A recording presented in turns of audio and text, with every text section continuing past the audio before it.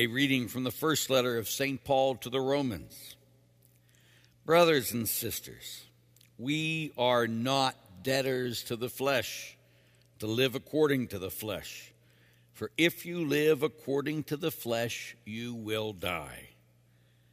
But if by the Spirit you put to death the deeds of the body, you will live. For those who are led by the Spirit of God are sons of God. For you did not receive a spirit of slavery to fall back into fear, but you received a spirit of adoption through which we cry, Abba, Father. The Spirit himself bears witness with our spirit that we are children of God.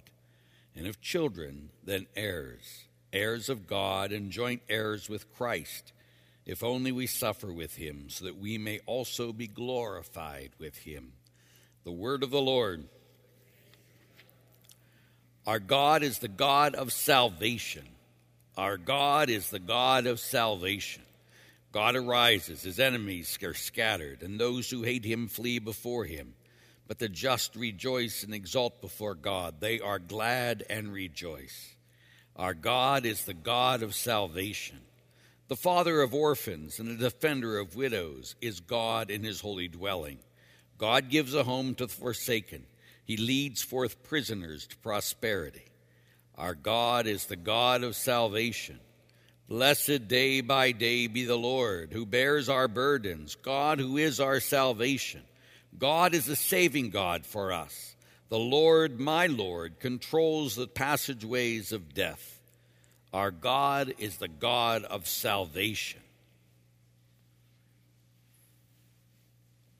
My brothers and sisters, may our Lord be with you. A reading from the Holy Gospel according to St. Luke. Jesus was teaching in a synagogue on the Sabbath, and a woman was there who for 18 years had been crippled by a spirit. She was bent over, completely incapable of standing erect. When Jesus saw her, he called to her and said, Woman,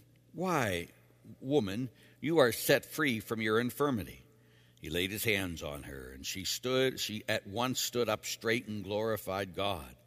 But the leader of the synagogue, indignant that Jesus had cured on the Sabbath, said to the crowd in reply, There are 6 days when when work should be done. Come on those days to be cured, not on the Sabbath day.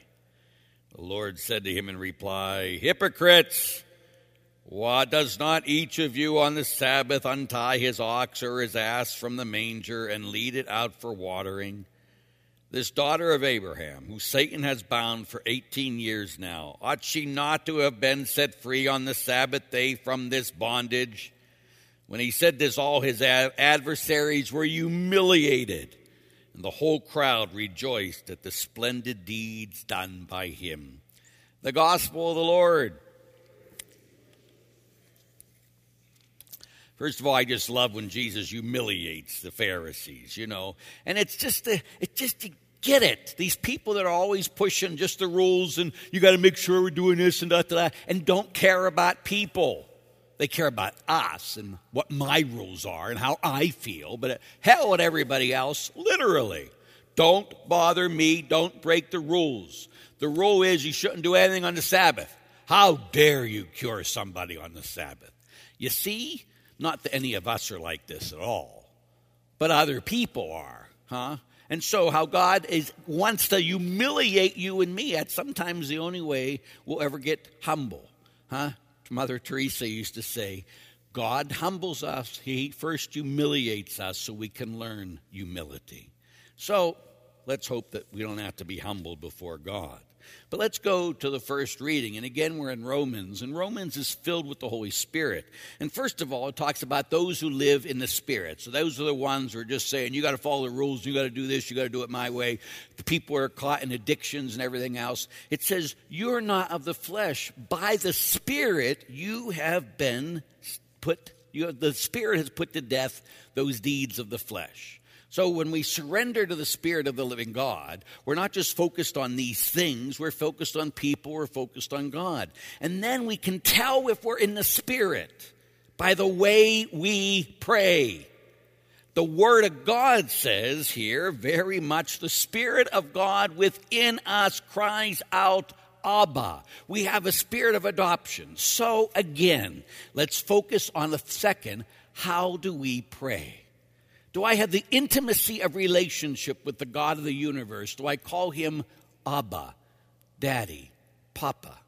When was the last time when you prayed did you say Abba, which is much more intimate than Father? I said our Father this morning, Father. That's nice. Did you say Abba?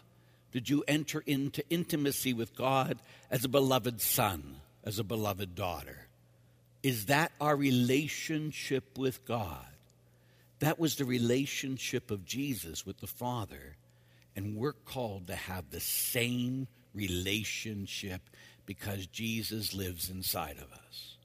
So, let's just focus. Am I more focused on rules than people? And how do I pray? Do I pray in intimacy to Abba, or do I just say a bunch of words? May each of you know his love today and forever. Amen. Let's stand and pray.